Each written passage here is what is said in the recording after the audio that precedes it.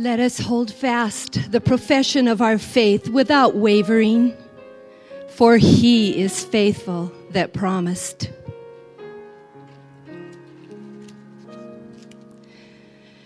In my moments of fear, through every pain, every tear, there's a God who's been faithful to me. When my strength is all gone, when my heart has no song, still in love, he's still faithful to me. Every word that he's promised is true. What I thought was impossible, I see my God do. He's been faithful, faithful to me. Looking back, his love and mercy I see. Though in my heart I have questioned, even failed to believe, yet he's been faithful, faithful to me.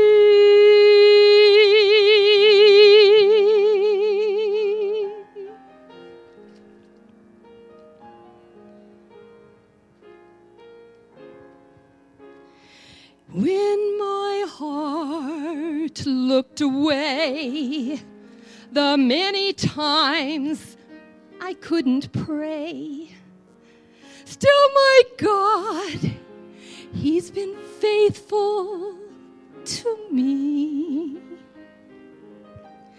The days I spent so selfishly, reaching out for what pleased me, even then, he's been faithful to me.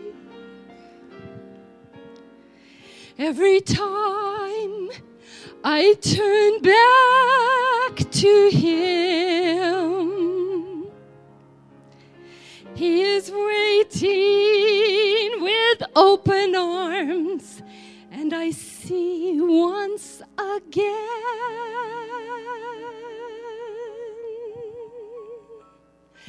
He's been faithful, so faithful to me. Looking back, his love and mercy I see. Though in my heart I have questioned, even failed to believe, yet he's been faithful, faithful. Oh, in my heart I have questioned, even failed to believe, yet he's been faithful, faithful to me. He's been faithful, and he helps me to believe. Yes, he's been faithful, faithful to me.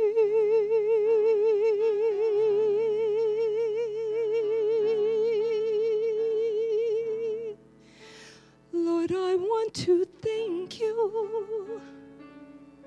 You're so faithful to me.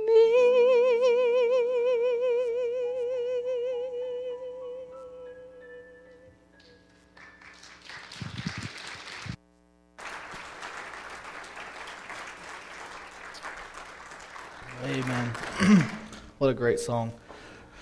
I'm going to start out with a joke because I'm still nervous, and y'all laughing will help me laugh. But every day in youth group upstairs, Casey always tries to read a story, and he read this story today, and I'd heard it before, and he said that the person that reminded him of this story was Josh Tilford.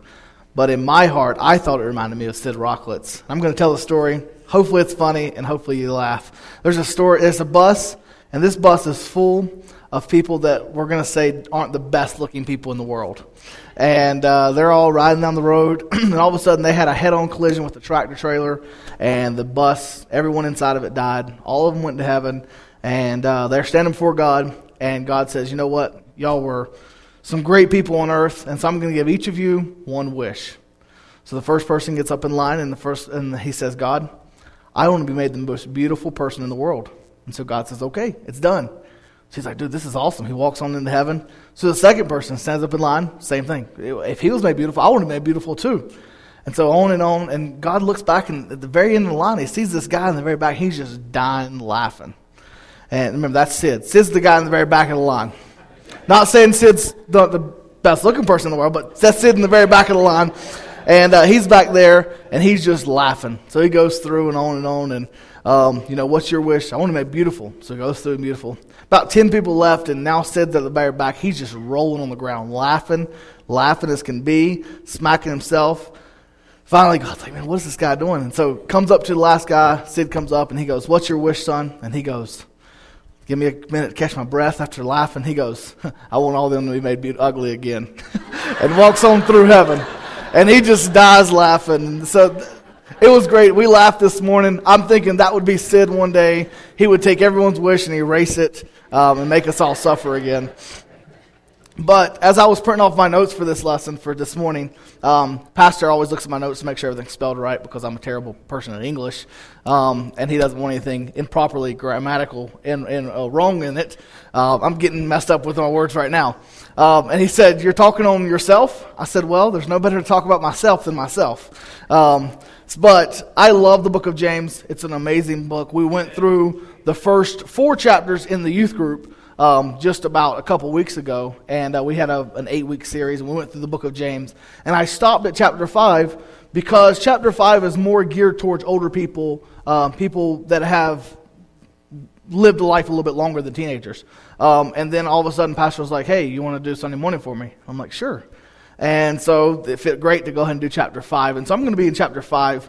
And today we're talking about patience. And it's something that I don't have a lot of. How many of you in here have a lot of patience? Not a lot of people. I know. There's so many things that get us. And the thing that makes us so impatient are the everyday things. You know, waiting in line at a stoplight. And you're just so impatient. Or going grocery shopping at Walmart and you've got a mile long line and you're like, oh my goodness, this line's got to hurry up because we have somewhere else to be or whatever it may be. But there's so many things that make us impatient. But the question I want to ask this morning is why? What are we in the hurry for? What is this so big of an urgency to get through that stoplight or to get through that line at Walmart? And so many times we just want to get done because we're tired of waiting, or we've got a kid in the car that's screaming, or a kid in the buggy that's screaming, or mom or dad's yanking on this, can I have this piece of candy? That was me. Candy. Getting smacked upside the head for always asking for things in the Walmart line and making my mom and dad suffer.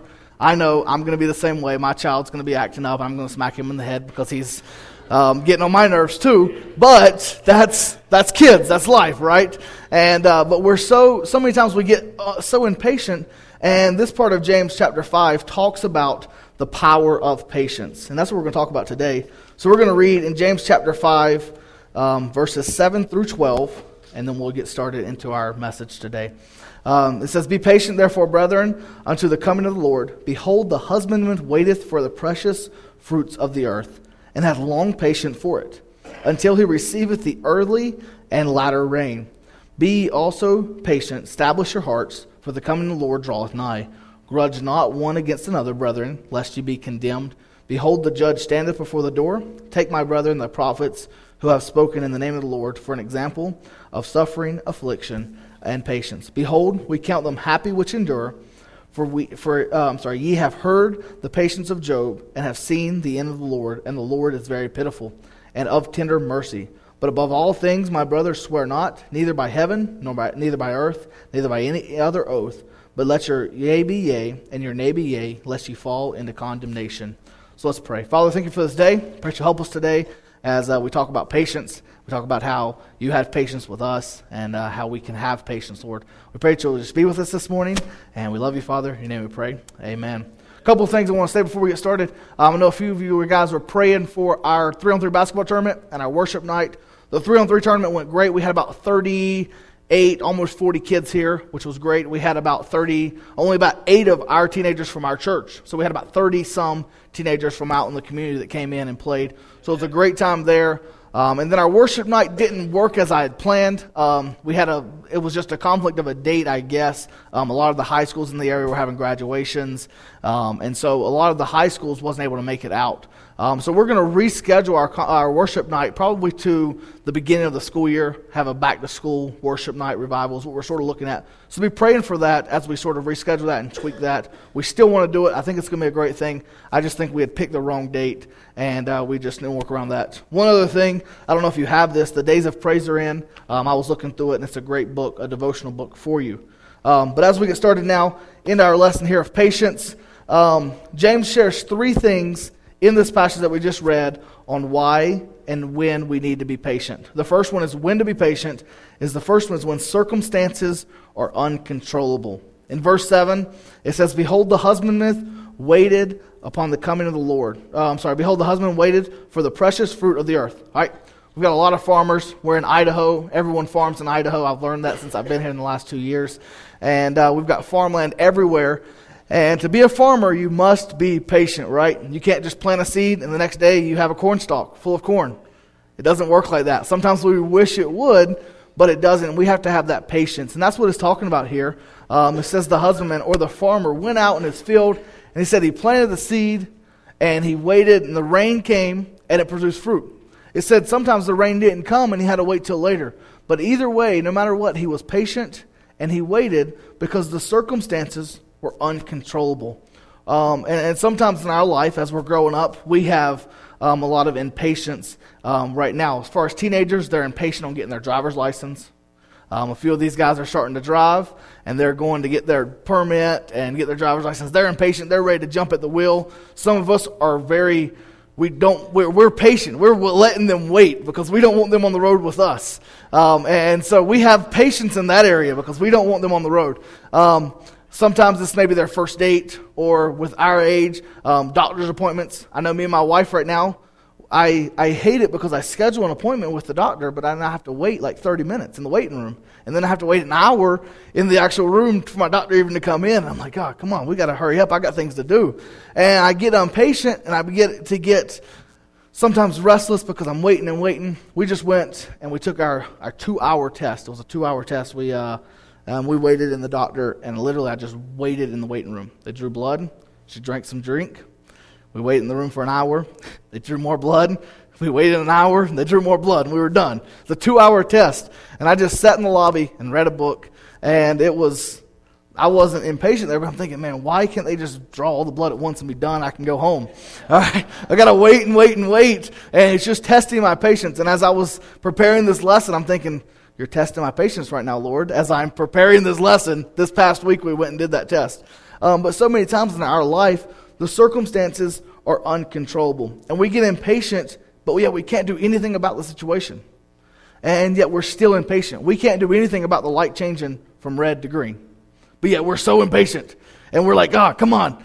But God says when the circumstances are uncontrollable, just like the farmer waited patiently for the rain to come, waited patiently for his fruit to come, that's how we should be in our life, as just waiting patiently on the Lord. When the circumstances are uncontrollable, we shouldn't get uptight. We shouldn't get upset. And so many times when I'm impatient and I get upset, I then take it out on my wife. And guys, we know how that is. We get impatient. Sometimes we'll get mad at our wife, and she's like, she didn't do anything. Sometimes waiting there for dinner. I come home, I'm waiting for dinner. I get impatient because I'm hungry. I'm a big boy. I like to eat. And sometimes we get impatient for the little things that we have no control of. I mean, if my wife served me the food before it was done, then I would get sick. And she probably would want me to get sick at that time. But we must have patience sometimes. We have to endure through things. And there's so many times in our life where the circumstances are just uncontrollable. And we just have to say, God, you're in control. I'm going to give them to you. All right, the second reason here of when to be patient is when the people are unchangeable. When the people are unchangeable. In verse 10, it says, take my brethren, the prophets who have spoken in the name of the Lord, for an example of suffering affliction. The prophets took the message to the people that were unwilling to listen or obey. And sometimes we deal with people who don't listen, and we have to take the time to give them that time to deal with them. And my wife teaches in 3rd grade, and she knows a lot about this. I was able to teach this year to some 6th graders who are sometimes unwilling to listen, who just like you keep saying it over and over and over and over and over again. They never get it. And the people sometimes are unchangeable. Sometimes we can't change the people, but we have to never give up. But we just have to keep on trying and keep on trying and keep on trying, because sometimes we're hard-headed. I'm hard-headed. All right, I'm stubborn. I'm stubborn as a mule. And I'm sure there's some guys and some girls out there just like me who are stubborn and who are unchangeable. But I'm glad someone just didn't give up on me is the same thing. All right, because they kept going. And I had a Sunday school teacher who kicked me out of the Sunday school class every single Sunday because me and a girl that was in the class, we would bicker and we would fight and we would get on each other's nerves. But yet that Sunday school teacher never gave up on me. And she still kept pounding us, and one day I would go out of the classroom, the next day she would go out of the classroom. They'd have to separate us, but they never gave up on me. And then I just now got a Facebook message the other day from her, and her husband are now a pastor in Texas, and they're going to be in California when I'm going to be there. And she texted me and said, hey, are you going to be in California? Hey, let's get up for lunch sometime. All right? And because they just didn't give up, and they still care about us. And that's what it's so many times when we're dealing with people, we're dealing with kids and teenagers who just are stubborn and are hard-headed, we just can't give up on them. We have to just keep on and keep on and keep on. Even though our patience sometimes wear thin and we want to grab them by their neck and just choke them sometimes. We can't do that, all right? We would go to jail. Something bad would happen to us. So we can't do that, but we just have to have patience because sometimes people aren't going to change. People just are going to do the same thing they've always done. And so we just have to keep on keeping on. Just as Jesus stayed, just as the prophets here said they stayed steadfast. It said, who have spoken in the name of the Lord, for example, and suffered affliction and had patience. All right? So we must just be as like that as the people who are unchangeable. The third one here is when the problems are unexplainable. When the problems are unexplainable. It says in verse 11, it says, behold, we count them happy which endure. Ye have heard of the patience of Job and have seen the end of the Lord. Job is one of my favorite Bible characters. I talk about Job all the time because I love seeing the life of Job and seeing how he endured through these things. He didn't know at the time that Satan had anything, that Satan was in charge of all this. And he's searching his life and he's going through and he's saying, What did I do? What was the reason for this happening to me? Why did my wife die? Why did all my kids die? Why did all of my cattle and all of my farm get taken away? My house got burned down. Why did these things happen? And he said the problems were unexplainable.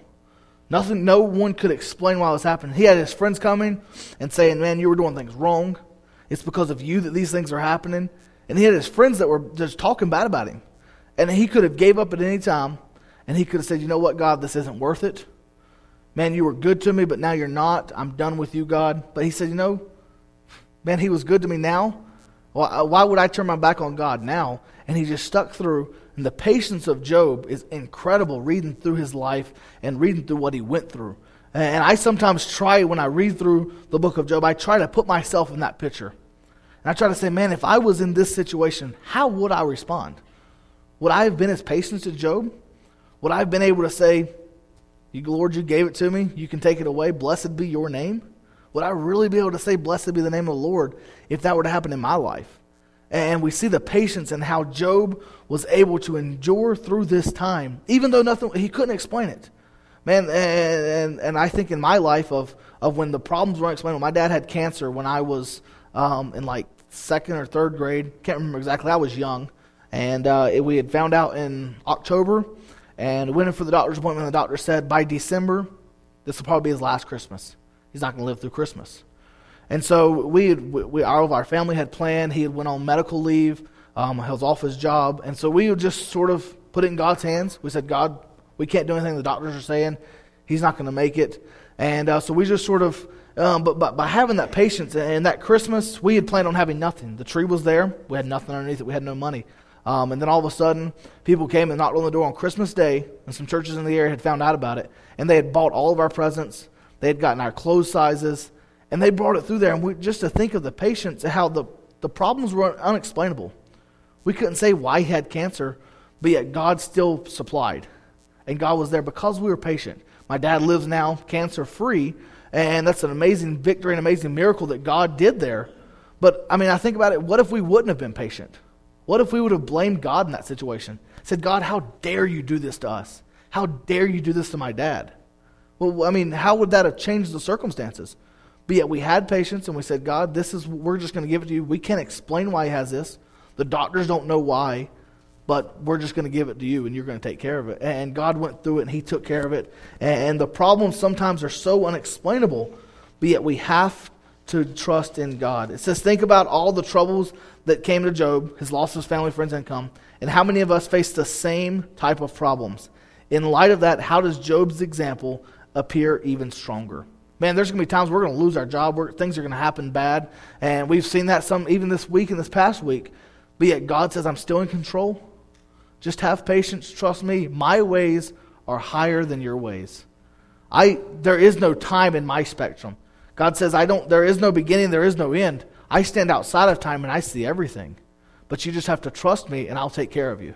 And so many times that trusting deals with patience and understanding how to trust with God, how to give that patience and why to have that. Which leads to our next one. Why be patient? Why be patient? Verse 10, it says, take my brethren the prophets who have spoken in the name of the Lord, for example of suffering, affliction, and the patience. And they have seen the end of the Lord. And so because God is in control, the first century Christians, there in Acts, man, they could not wait to see God again. Every part of Acts that you read about it, they were just waiting and waiting for Christ's return. And so many times in our day and age, we're waiting for that day of Christ is going to appear again. But it's not that anticipation like they were. Man, we're sort of just lackadaisical. God's going to come back. When he comes back, he's going to come back. But man, they were pushing for it. They were waiting for it every single day. They were waiting for his appearing. And sometimes I think in my life, and we think, man, it's been 2,000 years. God promised this. It's going to happen, right? But yet we don't have that earnest, fervent feeling of he's going to return immediately. It could happen today. It could happen tomorrow. And sometimes we lose that excitement. Sometimes we lose that. And this is one of those situations I think I'm almost impatient because I want to see God again. I want to see what he's done. I want to see my Savior who died for me. And I want to be there and I want to be with him. And sometimes I get impatient about that. But that's how it needs to be in our life. We need to almost understand that God's in control. And God is there to refocus our life, to help us to remind him that he's in control. He'll bring circumstances in our life just to knock us back on track. Just to say, hey, listen, sometimes you think you're in control. Sometimes you think you're high and mighty, but I'm here to show you that I'm in control. And sometimes that's what he does. He just smacks us around a little bit. And I'm the same way with my dad every once in a while. I remember as I was growing up, as I became a teenager and I started driving, and I would sometimes buck up against my dad, and my dad would put me in my place. Son, I'm still in control of you. And that's how it is, as sometimes dads need to put our sons and daughters back in place. And that's God's the same way. He's a father, just like our dad's a father. And he says, sometimes I just need to put you back in place. Not in a mean way, but just saying I'm in control and just to trust me. And so many times as we begin to get impatient, we forget that God is in control. And we forget that he's there to deal with our needs. And he's there if we just ask him. But sometimes we're so impatient, we just want the answer to be done now. We don't want it to be finished now. And we forget that God's there and God says, just wait. Just patiently wait and I'll take care of it. Why the second thing we should be patient is because God rewards patience. God rewards patience. Verse 11 says, behold, we count them happy which endure. We count them happy which endure. James 1:12 also says, says, "Blessed is the man that endureth temptation, for when he is tried, he shall receive the crown of life, which the Lord hath promised to them that love him." And so this person who has endured through this temptation, God says, I've got a crown for you. I've got a reward in heaven for you for enduring. I mean, just for having patience and enduring, God says, I've got a reward for you. I've got a crown in heaven just for you enduring, just for you having patience. And that's awesome to think about, that God is going to bless us in heaven as well, not even here on earth, but also in heaven for just waiting on people and just having patience and enduring temptation. God says, I'm going to wait for you. I'm going to give that to you. In Hebrews 6, chapter 12, Hebrews 6, verse 12 says, that ye should not be slothful of the followers of them who faith and patience inherit the promises. And God says here, when you have that, when you're followers of them that have faith and patience, inherit the promise. You inherit this promise that God has for us. And we receive this inheritance through our patience. If we don't have patience, we don't get the inheritance. And so many times, I read a book years ago, I think it may be in a movie, of a guy who wrote a will out, and he said, you have to do these things in order to get this money. All right, he had to make one friend. He never had a friend. And he said, everything's going to be taken away from you. I think it's called the gift or something. And he said, if you do all these things, you'll have all of your inheritance back, you'll have all of your money back, but you have to make one friend for like a whole week. And so he goes out and and there's clauses to our reward. And that's what it is here he says, man, there's a clause. If you have that patience, there's a reward for you. You will have that inheritance here on earth of that blessings. There's so many blessings that we can have, but so many times there's these blessings there, and God says, I want to give these blessings to you, but we were rushing so much that we rush over our blessings. And if we were just patient and we were to stand back and we were just let God work, we would get more blessings. But we push over our blessings because we're so in a hurry. We want to get through and we want to get done, and we're push that we sometimes miss what God has for us because our eyes aren't open to what's around us. So God says, sometimes just slow down, have patience. And I know I'm the biggest when I talk fast when I get nervous, and so I need to work on that patience as well. All right, the third one here, why be patient? Because God is working things out. God is working things out. Verse 11 says that the Lord is very pitiful and tender of mercy. God's working things out. God is working, but it does not always coincide with our time. God works things out, but sometimes we're like, God, I need it done by Thursday at 12 o'clock because I've got an appointment at 1 o'clock, so I need this taken care of. And God says, well, your time's not the same as my time. And it might not get done until Friday at 12 o'clock. And we're like, oh, come on, God. And so we'll try to push through and fix it ourselves because us guys are fix-its. All right, and my wife, she gets on to me all the time. She'll come in, something will happen at work, and she'll come in and she'll say, this is what she has to say. She says, no, don't try to fix my problem. I just want to tell you what's going on. Don't try to fix it. I just want to tell you what happened. So she'll go to tell you, and I'll be thinking in my mind, how can I fix this? She's like, stop thinking about how to fix it. I just want to tell you what's going on. And I'm like, I just want to fix it because I'm a fixer. I like to fix things. And if something's broke, I want to fix it. I want to get it done. And she has to remind me that often. I don't want you to fix it right now. I just want to tell you what's going on. And she has to remind me that often. And God says I'm the same way. Just tell me. Don't try to fix it. I'll fix it for you. And so many times that's what we have to work on because God works things out. Have you ever taken the reins from God and then received a bad result? Man, happened to us all. It's like taking the reins from mom and dad. I was 2 years old. I remember the story because my mom tells this story to everyone she ever meets when I'm around her. That's the only reason why I know it. I was 2 years old. I don't even remember me doing it. But I took the reins from mom and dad in the car. And I was 2 years old, and we had it was a blue van. And there was an old one that you didn't have to push the brake to pull the gear shift down. So I got up in the seat, and I'm playing like I'm dad. And apparently I grabbed the gear shift and I pulled it down to neutral. And our driveway was on a hill. And it starts backing out. And my brother had a speech problem. My brother jumps out of the car, runs inside. He's trying to get out, Mom, vehicle, car. So she's like, what? He stutters through this. She walks outside and the van's halfway down the road across the street. And Dad runs out the street, grabs a hold, jumps in, tears his leg up on the asphalt, gets the thing stopped, and gives me the worst beating I've ever had, apparently. I don't remember any of it, but my mom apparently remembers it. But so many times that's how we are in our life. We want to take the reins from God. We want to take the steering wheel from God and say, God, I want to take care of it now. And God says, you don't even have light to see, but I know everything. But yet you want to take control. Man, there's been times I was driving in the mountains of North Carolina, and I couldn't literally see the car in front of me. I just saw the yellow line on the side of the road, and that's what I followed. Very slowly down the hill in the rain. All right, and I'm thinking this is sort of how our life is when we are driving in God's seat. We can't see around us. We don't know anything. God says, I see everything, but yet you're trying to drive in my seat. And so we just need to understand that God is working things out, and we just need to give him the reins so he can take care of it. The last thing here is how to be patient. How to be patient. This is the one that if we take it to our heart and we take it and we apply it to our life, it can really work out to be some great things.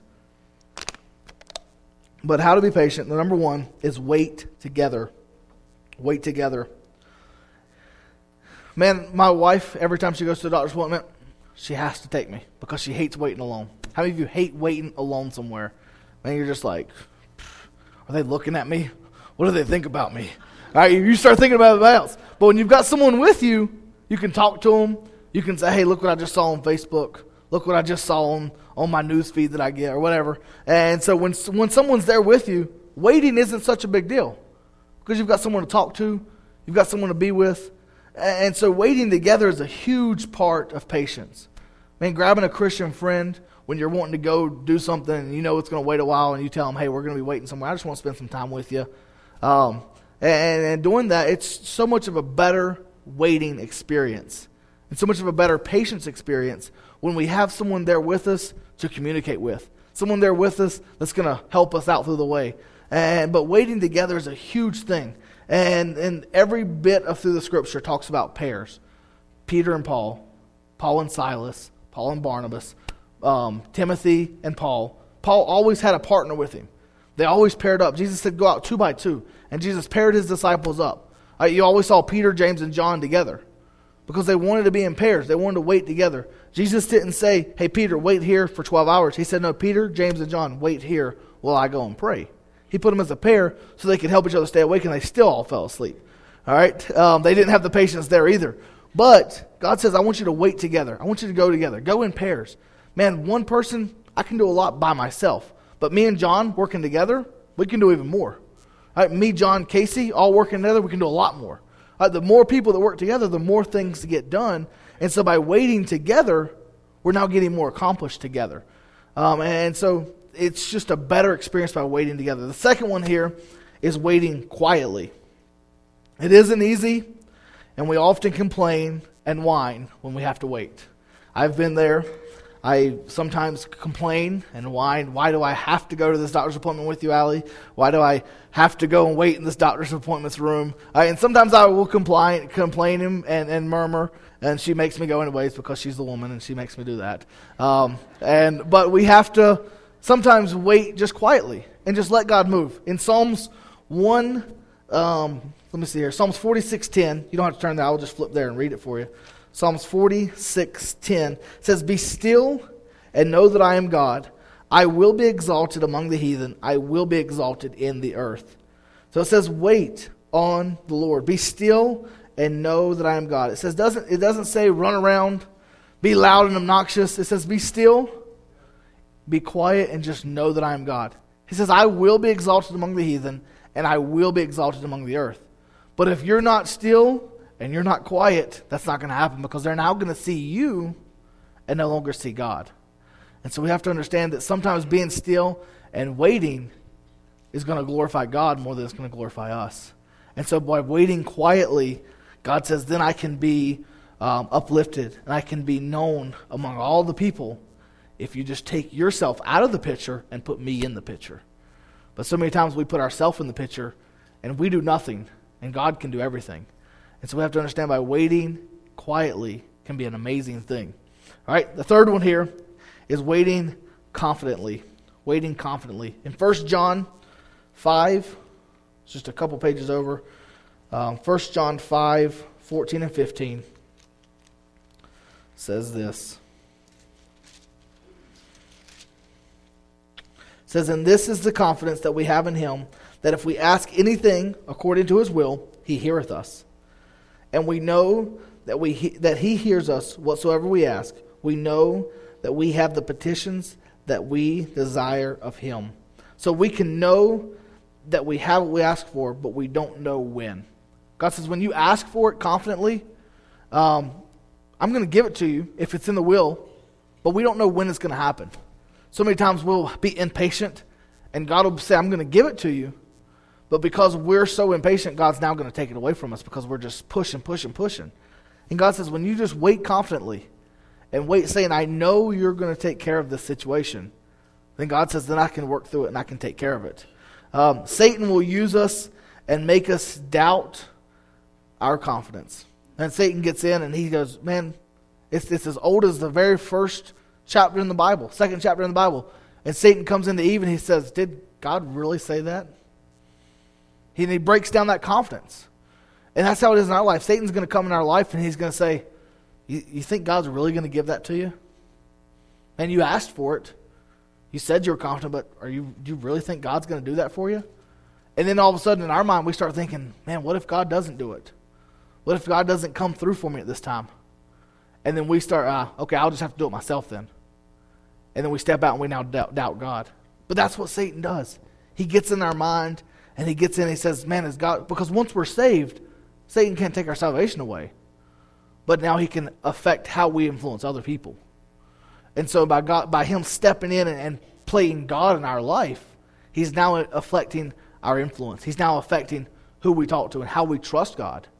And so we have to wait confidently, saying, God, I know you're going to take care of this, and I know it's going to be done. And then the fourth one here, wait expectantly. Wait expectantly. Expect that your prayers will be answered. James 1:8, it says, a double-minded man is unstable in all of his ways. A double-minded man is unstable in all of his ways. And God says, trust me and expect it's going to happen. Because if you expect it and then now you don't expect it, and now you're expecting it, you don't. I mean, God says, man, a double-minded man, you're unstable. You don't know what you're doing. You're here, there once, and you're over here now. You're not stable in what you're doing because you don't have a solid mind. God says, man, wait expectantly. Don't doubt me. Don't second guess me. Expect that I'm going to do it. Expect that I'm going to be there and I'm going to take care of it for you. And Psalms 5:3, I'll close and we'll be done here in just a minute. Psalms 5:3 says this.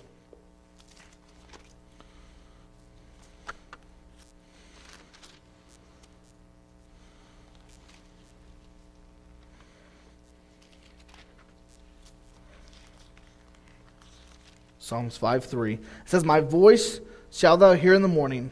O Lord, in the morning will I direct my prayers unto thee, and I will look up. David writes here about how he's expecting God, and how in the morning he opens up his life with prayer. And he says, God, I'm expecting you to do this. I'm praying, and I'm giving you the expectation that you deserve by saying you're going to take care of it. And he says, man, every morning I'm going to get up, and early in the morning I'm going to do this, and I'm going to give you this prayer, because I'm going to see how much of a bigger and greater expectation that you have. Because, man, when we have an expectation that God's going to do something, so many times he'll blow our mind. All right, I love the AT&T commercials. How many of y'all have seen them with the guy with the 4 kids? I've got like Bobo TV with the antennas and everything. And these commercials come on all the time. And the guy's sitting here and he goes, what's the biggest number you know? And the first kid goes, 10. It's like, really? And the second kid goes, 100 million billion. It's like, oh, okay. Then one kid goes, infinity is the biggest number. And he goes, very good. He says something. He goes, we were looking for the number infinity. And one kid goes, what about infinity plus 1? He goes, huh? And then one kid goes, what about infinity times infinity? And he goes, mind blown. All right? Because that's how it is. We expect God to do things. And when we have that expecting, we say, God, I want you to do this. And we put that confidence there and we sort of start expecting it. And then God comes in and he just blows our mind. And he goes, you were expecting something small and something little, but I'm a big God. And I like giving big things. And he comes in and he just blows our mind. But God says, I can't do that if you don't trust me. If you don't do these things, if you don't wait together, wait quietly, wait confidently, wait expectingly, I can't come in and blow your mind. He said, but I will, but you have to do these things. Those similar clauses things, the cause and effect that we learned in school. He said, when you do these things, I'll do this bigger thing. All right? And so what we really need in times of patience is hope. Now I put an acrostic together. It says, holding on, praying expectantly. Holding on, praying expectantly. And so with every head bowed and every eye closed, I know I'm going to close early today. But I'm going to give you time to maybe deal with some of this, some impatience that we might have in our life. Of not having hope, of not trusting in God, of not doing these things that we talked about. So with every head bowed and every eye closed, as Casey comes and plays, maybe today you're thinking in your life, I haven't been as patient as I should in the past. Maybe I haven't trusted God as much as I think I should have. Maybe I haven't expected Him to do as what He wanted to do or confidently. And so during this time of Casey playing, the altars are open. I want you to come forward and pray. Maybe ask God to do something in your life.